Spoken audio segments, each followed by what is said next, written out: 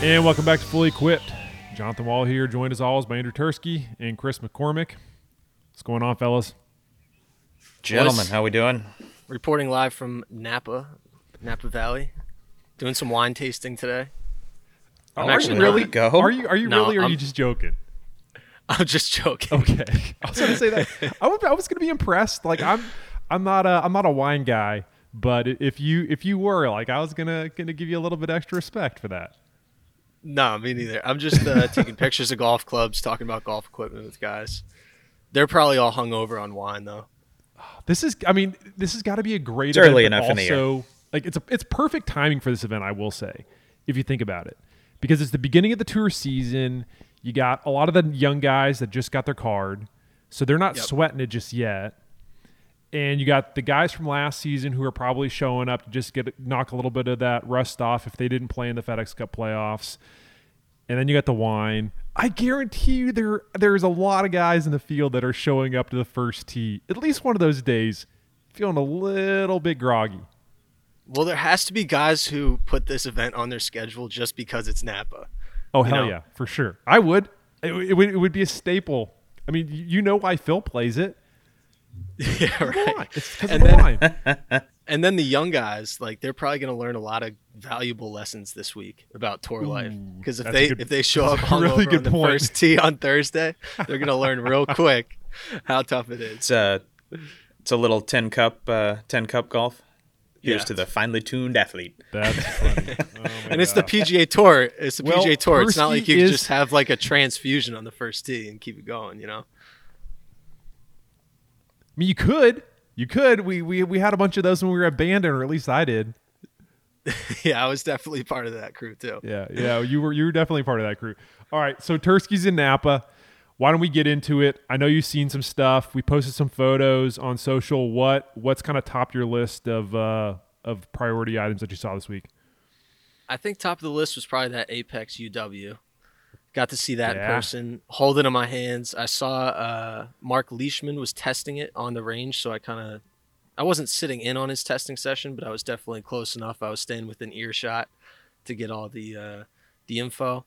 He said it was going farther than his hybrid, but it wasn't like ballooning in the air. You know, it's kind of like it has like that deep profile, almost like a fairway wood. It's kind of like a tweener between a hybrid It and is. a fairway wood. 100%. So I was expecting it to fly really high and like spin a lot, and that wasn't really the ball flight that was coming out of his club. At least I didn't see anyone else hit it. He was kind of shaft testing. He was testing between Ventus Red and one of those KBS prototype hybrid shafts. It did look like he was going to go Ventus Red, 19 degree. It looks pretty clean from the top. What'd you think, Jay? Well, I sent you those photos. Yeah, so I'm kind of working on a little story I was going to get with you here after we finish recording, just to get some of that intel in the story. But yeah, I mean, you hit all the high points there, which is, you know, Phil was the first guy to showcase this golf club. It was right before the match, the most recent match, I should say, because there's been 4 of them. And he showcased it in Detroit at the Rocket Mortgage Classic. Said it was a hybrid that he absolutely loved. He was going to throw it in the bag. I know he talked it up even during the match with Rogers, Bryson, and Brady. And so I'm thinking hybrid. Okay, I'm looking for that hybrid profile. But I agree. It looks more hybrid in the address position, but face on. No, I definitely agree with you. It looks more like a fairway wood. So I want to know more about like the behind the scenes of the design and the materials and really what's going on, because the sole looks interesting. Like when you're looking at the sole, it looks like a fairway wood, and then you look from flatter. address and it looks like a hybrid. It's like it's crazy. Yeah, and it's got a weight in the bottom, which made me assume kind of that weight location that they're trying to kind of work with that launch, maybe get it a little bit higher. But I mean, again, we don't know. Leishman's one guy; it's a small sample size here, but if he's seeing a more penetrating flight, that kind of goes against what I was assuming, which is, you know, we've seen a lot of players this year going to higher lofted fairway woods, and maybe this is just kind of like a tweener option for that guy that maybe doesn't want like a 7 wood. Maybe they're looking for something that's in a little more compact profile, looks a little bit like a hybrid, but performs like a like a fairway. I don't know. I kind of am stumped a little bit on this one. There is a lot going on. I know. I want to test it out so bad. We got to get our hands on one ASAP. We definitely do. And then what with else new season, so you kind of expect guys to be making a bunch of equipment changes early, testing out new stuff that they wanted to. I'll say it's not necessarily the case. We're not seeing a bunch of huge changes, nothing like crazy. But I will say, when I looked at Ryan Moore's bag, I had a little pause moment, and I was like, "Wait, what are those irons he got in the bag?" Because I saw him like from afar, and I was like, "What is that? A new prototype or something?" But no, he has these new level irons in the bag. There's 623M models. It's like their blade version. I guess they came out in 2018. Chris, do you know anything about these irons that I'm speaking of? We carry the new level line here at TrueSpec. So very familiar with a lot of the offerings that they have, and it's not a big brand, but solid product. We've done quite a bit of testing with a variety of different heads that they offer, and I have a really good friend of mine plays to a +5 index that's actually playing that same blade, and he loves it, and he is an equipment junkie and has had really good success. And this is a guy that average bat speed with a driver is a smooth 135-ish, and absolutely moves it. He's a Mitch +5? McDowell. Okay. Yeah, Mitch McDowell. Mitch Longballs out there. Mitchy Longball, they call him? Mitchy Longballs. He has a personalized plate on his car that says Longballs. Oh, my God. So he... That's aggressive. That is very aggressive. You better either hit it really far or hit it like 210 off the tee. Oh, it's got to be accurate or ironic. Yeah, right. He hits it shockingly straight, and his short game is pretty spectacular, I got to say. But yeah, he's playing these new level irons, and he's like, "Oh my God, man! Yes, I wish I had these 5-6 years ago when he started trying to kind of make a move at it, and loves them, absolutely loves them." Those are direct to consumer too. What Moore said, yeah. And I was like, how these end up in the bag? He was like, I was reading an independent golf review online, just like on a website or a YouTube video, and he was like, I wanted to try them. They looked good to me, so he got New Level to send him. They sent him 2 sets, one with like his old True Temper Light shafts and one with the Elevate. I think he's staying with his shafts. He's had those shafts since like 2013, basically. I don't think they carry the light versions anymore, do they? Those aren't available. As far as stock option from them, I don't know what their stock options are off the top of my head. Okay. I mean, we can build them with the lights if that's what he wanted. Give us a call. Nice plug. We'll build it up for you. If anybody's going to be using golf.com. If anybody's going to be using like a direct to consumer brand or something that you don't really hear a lot about, it's going to be Ryan Moore. I mean, this is the guy who put Scratch Golf on the map. You know, I mean, he's always kind of gone against the grain, and I love that about him. I love the fact that you can always kind of expect that he's going to be doing something that might generate some interest, especially for like those really like hardcore gearheads. I mean, I've been getting, the funny thing is Tursky told me this yesterday, and I just recently, I mean, within the last week, somebody reached out to me and said, "Hey, does anybody use New Level out on tour?" And I'm like, "Man, not as far as I know, no." And Ryan Moore, there you go. So the answer is now yes. The timing of that's crazy because he just put him in the bag. He's been playing Mizuno MP18s, I think, all summer. Is anybody so else put those in? Is anybody else? You know, I know January 1 is typically when new deals go in place. But did you see anybody with a new bag or anything like that? I mean, it is the start of a new season. No, I haven't noticed anything crazy. I was just out one day yesterday, so I guess we'll see more today.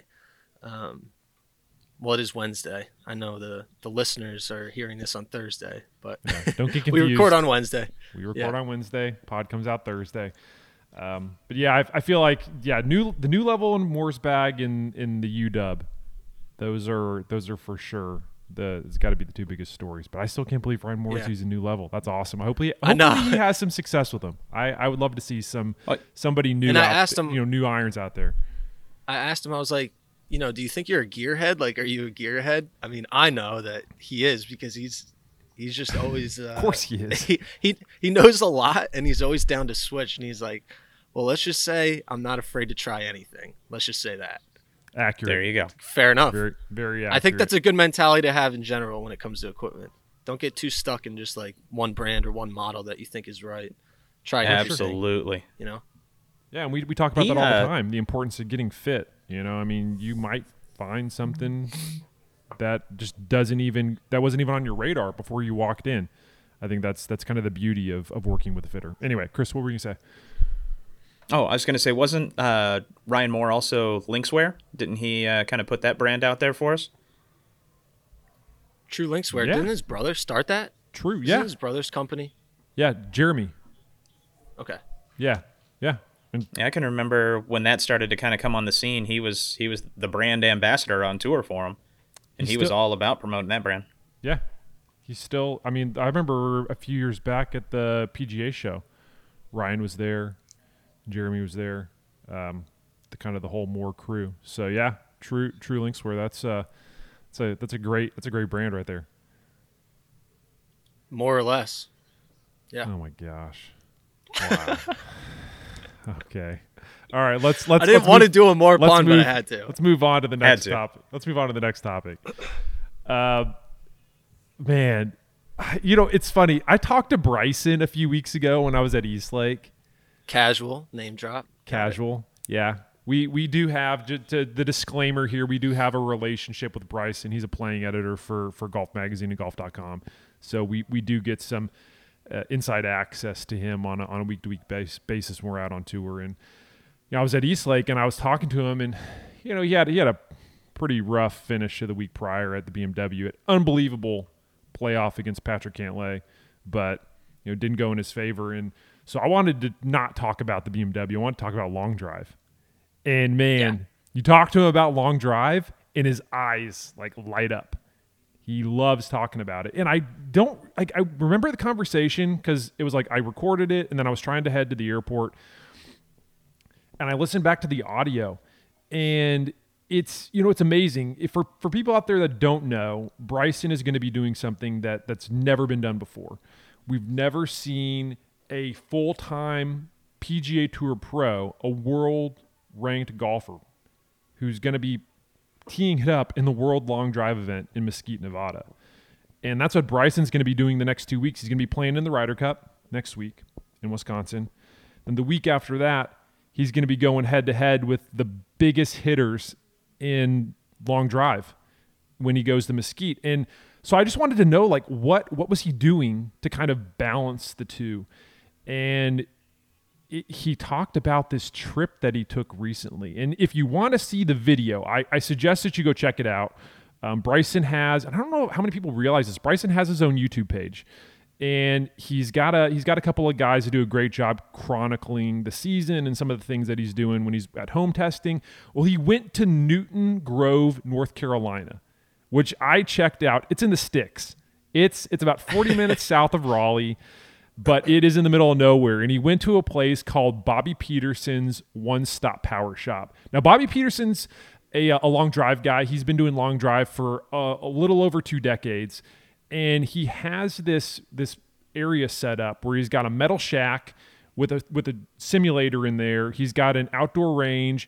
You can shoot guns. He's got a GTA simulator if you want to drive cars. He's got chicken. He's got chicken coops on the property if you want to go check out the chickens. Bryson checked out the chickens, and he basically went down there not to get away, but to go through a tournament simulation to get a feel for what it's like to be a part of a long drive event.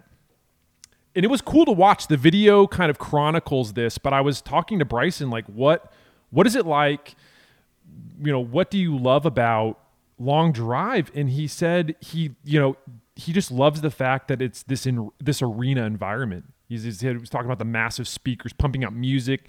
Guys are just crushing energy drinks to get amped up before they hit these golf shots. He loves the fact that it's head-to-head. It's not so much Bryson against the golf course. It's Bryson against another guy. And one of the things that really stuck out to me is he was talking about, he said, and I'll read the quote, he said, "It's a totally different environment from the tour. I appreciate and respect that environment," meaning the tour environment, "but the long drive environment is tailored more to what I like to do because you can say things and do things that are a little different than out here." Out here meaning out on tour. I think Bryson like feels at home like around those guys, the long drive guys. I didn't realize, I kind of thought, okay, this guy's increasing his speed.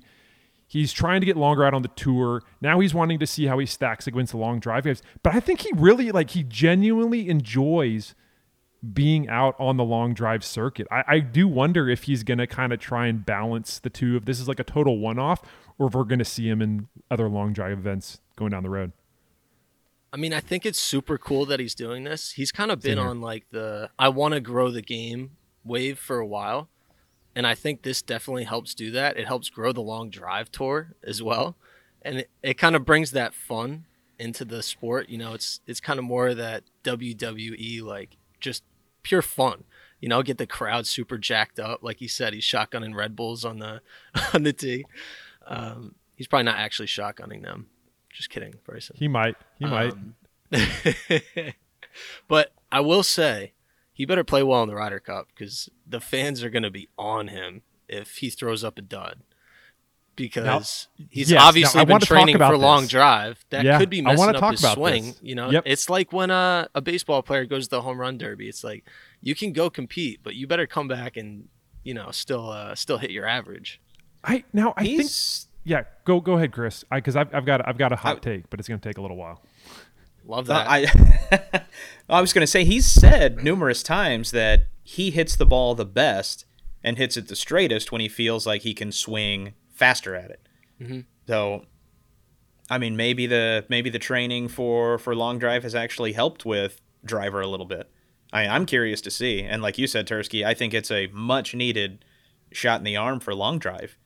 As it's, talking to Mitchie Longballs, long drive is something that has needed a little bit of help, and maybe having a big marquee name like Bryson step into that arena and draw some wandering eyes that might not watch, now could help that part of the sport out.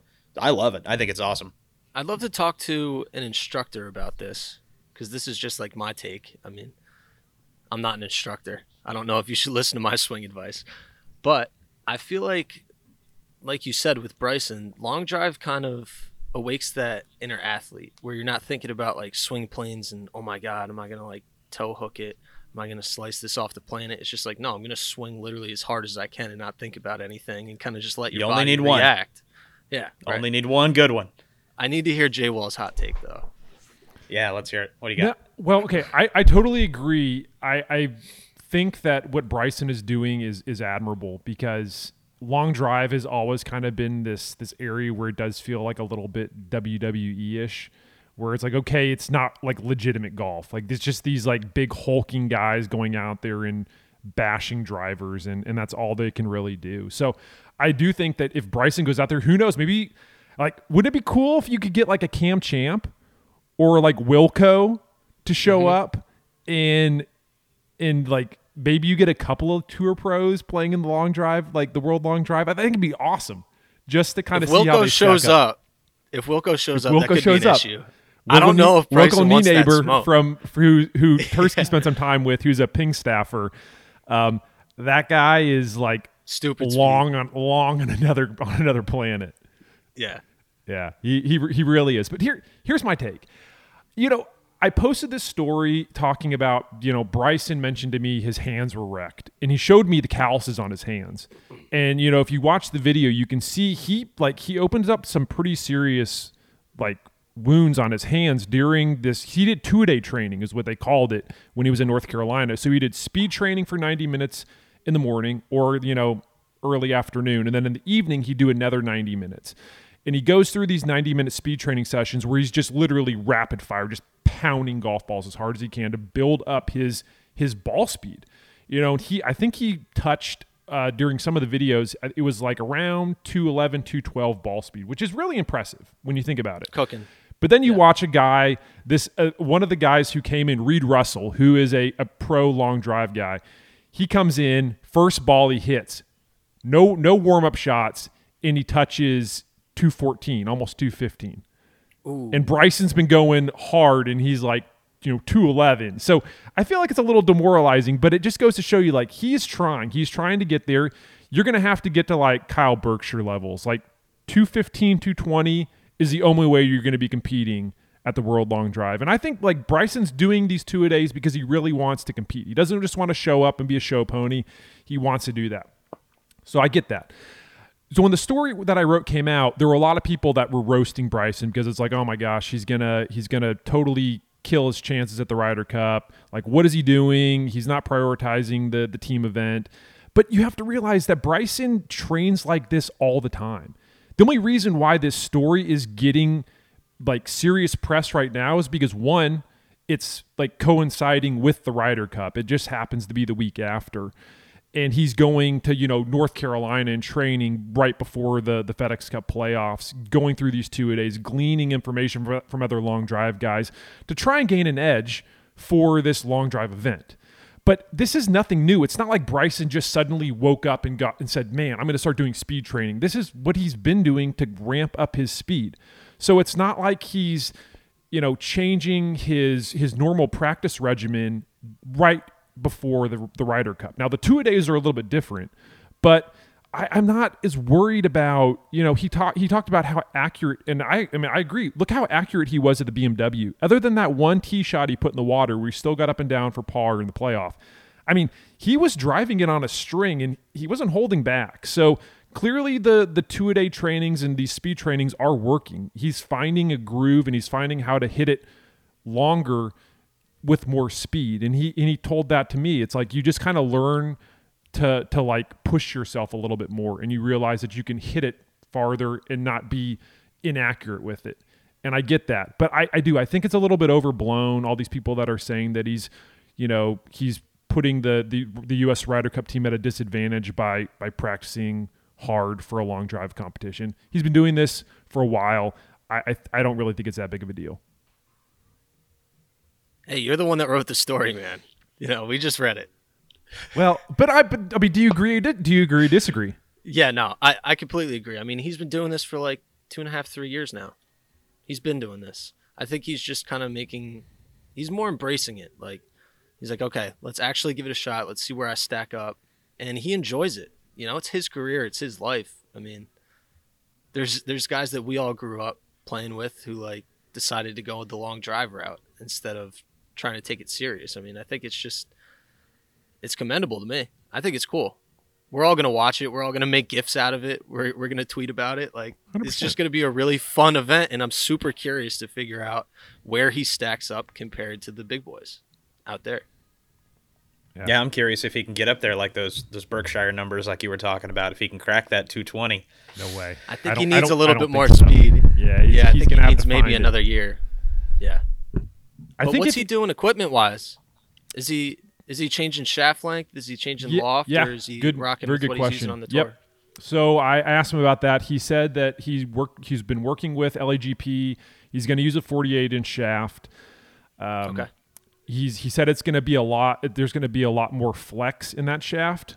So he's going to give him a little bit more of a whip effect. So he admitted it's not going to be as accurate as the LAGP shaft that he's using right now. But he said that through testing, they found that it's really not a big difference when it comes to spin rate. So he's going to be able to get more whip without the addition of more spin, which, more spin, especially when it comes to a long drive guy, that's a distance killer. So you can't have that. So I'm kind of curious. It feels a little bit like if he's getting more whip, but he's not really seeing an uptick in spin, it kind of feels like a little auto flexy to me. Okay. I mean, if there's anything that affects his actual like Ryder Cup game, I guess it would be that, using equipment that's super different. Like me and you, we did 48-inch shaft testing, and I think when you go back to the other club, it's a little bit weird. It's like swinging a baseball bat with the donut on and then taking it off. Yeah. But I loved it. I mean, honestly, if I was really gonna like, and maybe I should try it out more, but I think I told you after I tested 48 and I went back to my standard driver, it felt like a toothpick. And I literally the first 10 swings with it, I don't think I missed the center of the face. I mean, I was absolutely crushing them. And it was like once I kind of started to get adjusted and go, okay, well now it's my regular driver length. It didn't feel like a toothpick anymore. And a little bit of that, I don't know, I felt like a little bit of like a confidence boost. Just for like 10 or 15 swings. And then after that, it kind of went away. It was weird. I don't know. Yeah, it starts feeling like a pitching head wedge case. because you're that 2 inches, man, makes a big difference in the driver. Yeah, but aren't they making it illegal anyway? Well, I mean, aren't they going down to 46 inch maximum?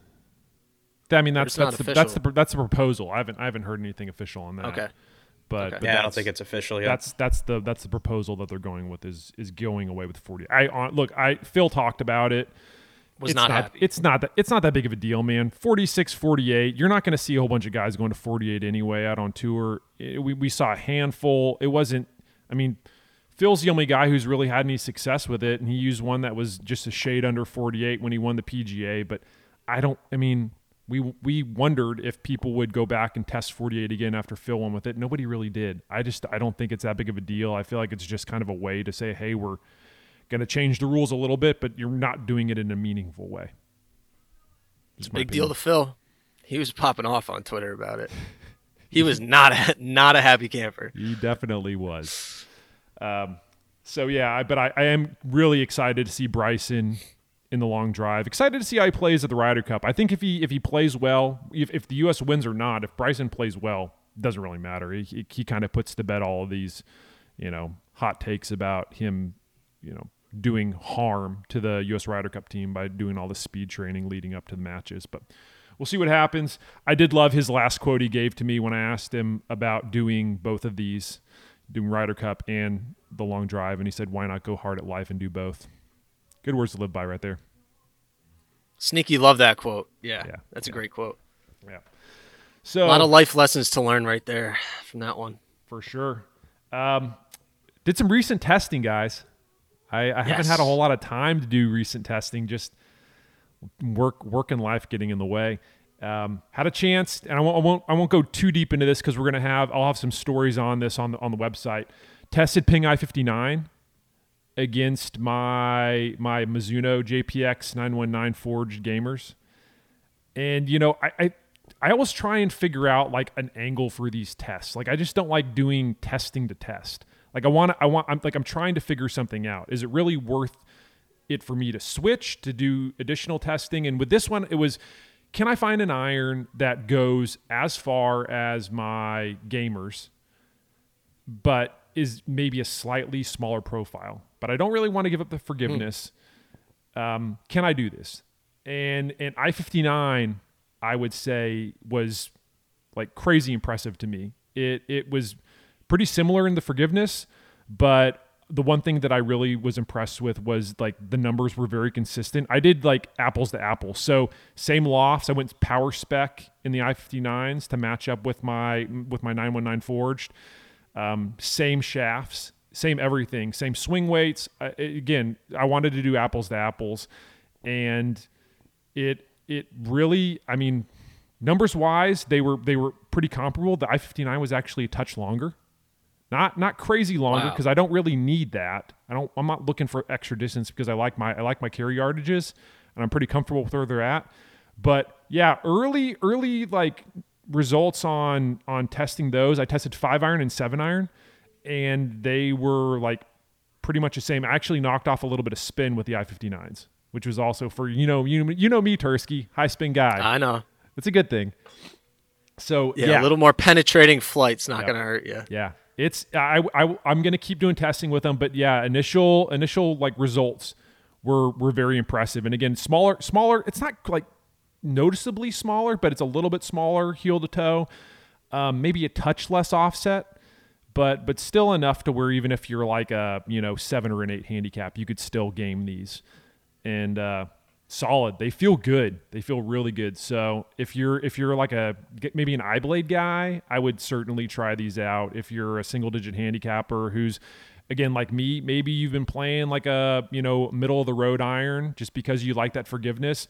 this is a great option just because you can go a little bit smaller, a little bit more compact, maybe feel like you're back in your playing days, and still keep that heel and toe forgiveness. So how did they sound? They're very solid. I will say that, you know, somebody pointed out to me, they're like, man, this feels like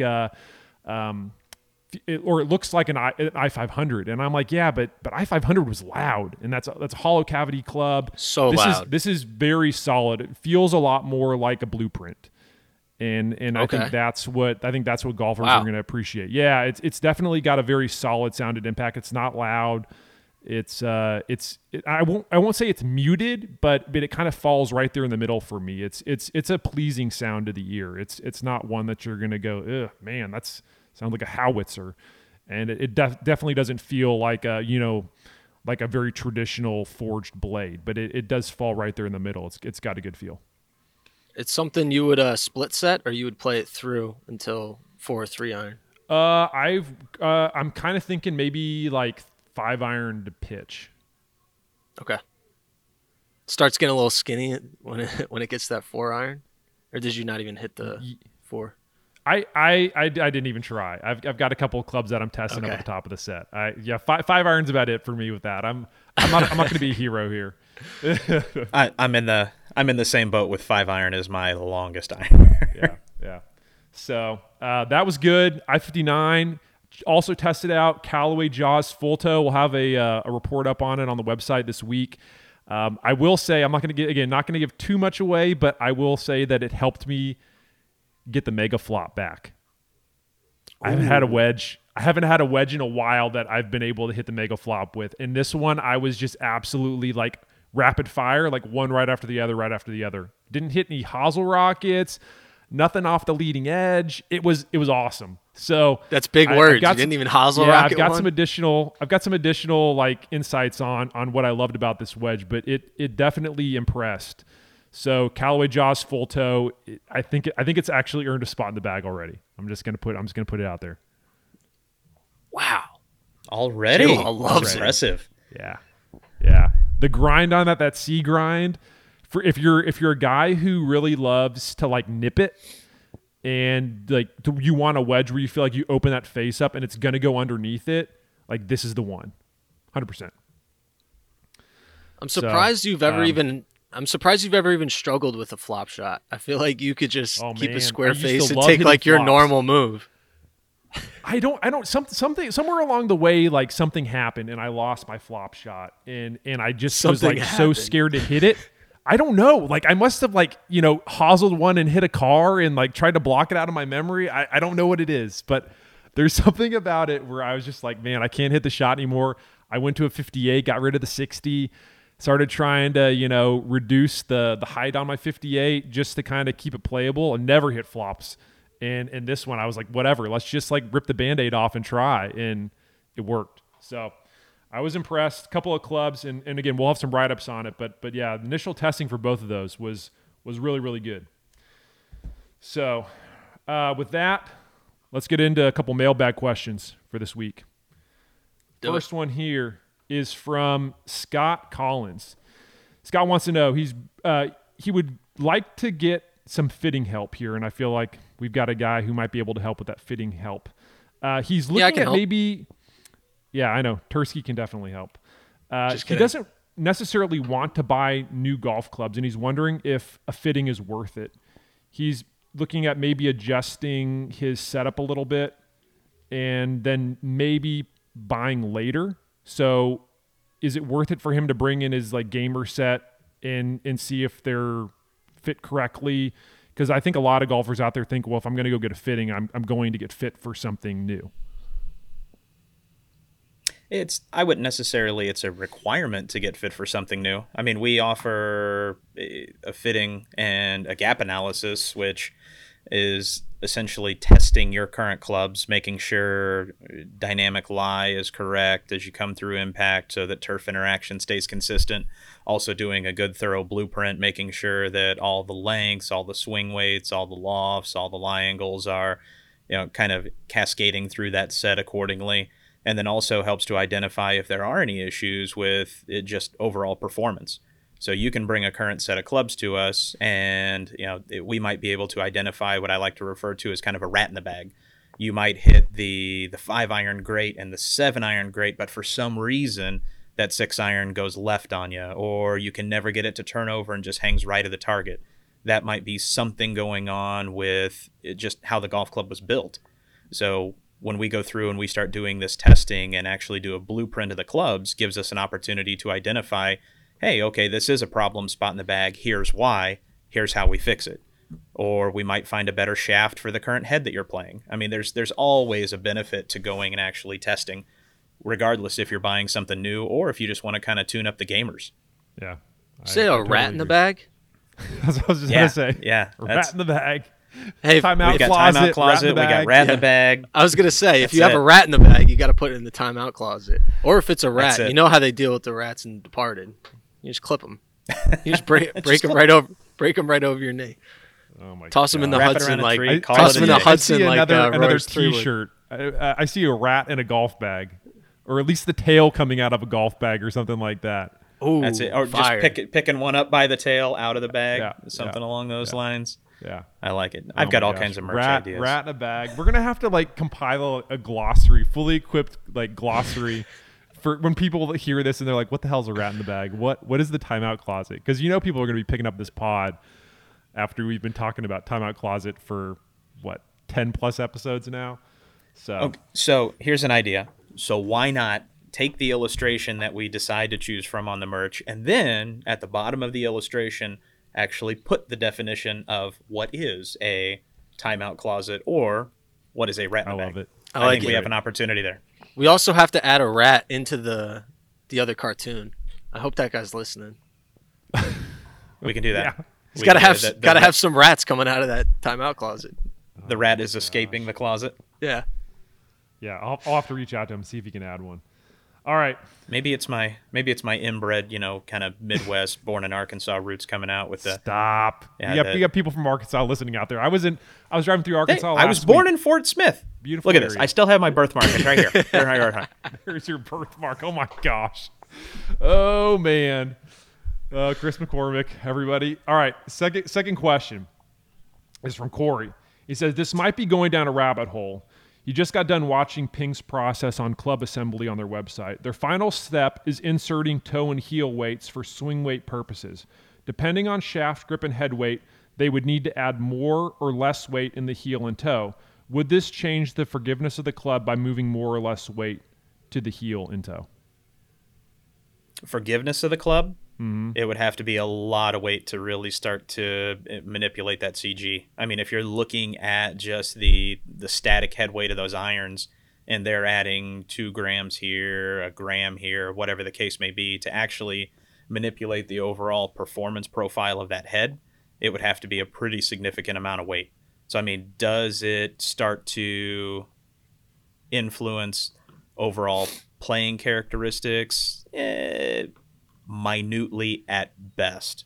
So I would say that it starts to potentially change characteristics, but not to the point of, oh my gosh, this is a totally different golf club and I have lost any type of forgiveness components or benefits of the particular iron head you've chosen.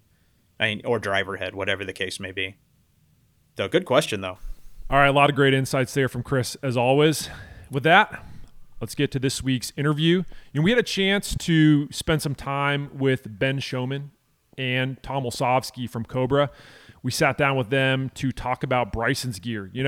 Again, as we discussed with Bryson, nothing is standard. There's a lot going on with his gear, and there are a lot of difficulties that go into building clubs for him. T.O. and Ben got into what it's like to work with Bryson on his driver and his overall gear. It was a great interview. Should give you some really good insights into kind of how Bryson's mind works when it comes to gear, and again, what it's like to work with him. Enjoy the interview. When he first came in to see us, he would go and work with us all day, and then he'd go to La Costa and get a back massage because his back was killing him. Yeah. And he kept having this problem, like, geez, I can't even hit balls as much as I want to because my body's not holding up. So everything he's done, from equipment to the swing to the physio side to even the nutrition, the breathing, whatever it is, has all been this intense focus on how do I play golf better. And what we talk about a lot is He's saying, I'm not going to give up accuracy. I'm not just hitting it far to hit it far. I want to keep my accuracy and hit it farther. How do I do that better? You know, like we talked, he's got to be almost 20% straighter than some of the average tour players to keep it in the fairway because he's hitting it that much farther. You know, yes, he still likes to tinker and test things, but just I think it's more focused now than it was previously. It was kind of like all over the board, you know. I mean, it was like a kid in a candy store and you told him everything was literally free and you could eat it all. And literally he did. He ate it all, you know. He like literally ate everything in the store. So he at least tasted it. Yeah, for sure, for sure. I mean, people see that he's swinging a driver and they probably assume that it's probably the driver that they're getting off the rack at their local golf store, which is not the case. What does it take to build a golf club for Bryson to handle his speed? One of the things that really, you know, as he came in and told us he's going to get stronger and faster, we're like, okay. And then we started thinking about it, it's like, uh-oh, that's going to create some problems. One problem is you're going to cave in faces. Our current designs are really, our tour design speeds are about 125 swing speed, and we test a lot there and we're good there.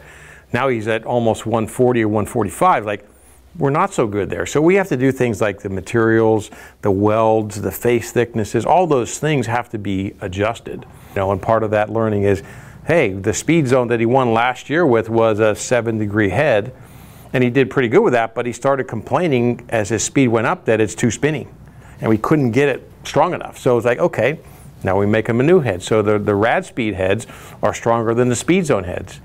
And that's bringing in another set of issues that we say, hey, if we get the spin rates low enough, you should go farther, but there is a big trade-off in low spin rates, and you lose the ability to shape shots, and he likes to shape a draw.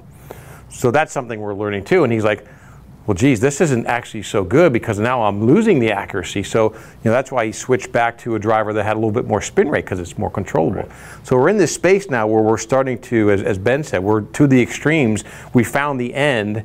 Now we can work back into the really where the optimum zone is. Do you feel like you maybe have a bit of an edge just because you're having to sort of think outside the box in some of these areas as you're designing clubs for Kyle and for Bryson?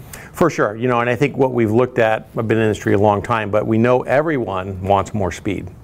Right. So that's always been our focus. You know, and we go in with our business plan for a new product and we tell the engineers, hey, it's got to go longer and straighter. And they're like, yeah, we know that. You know, that's our problem every year.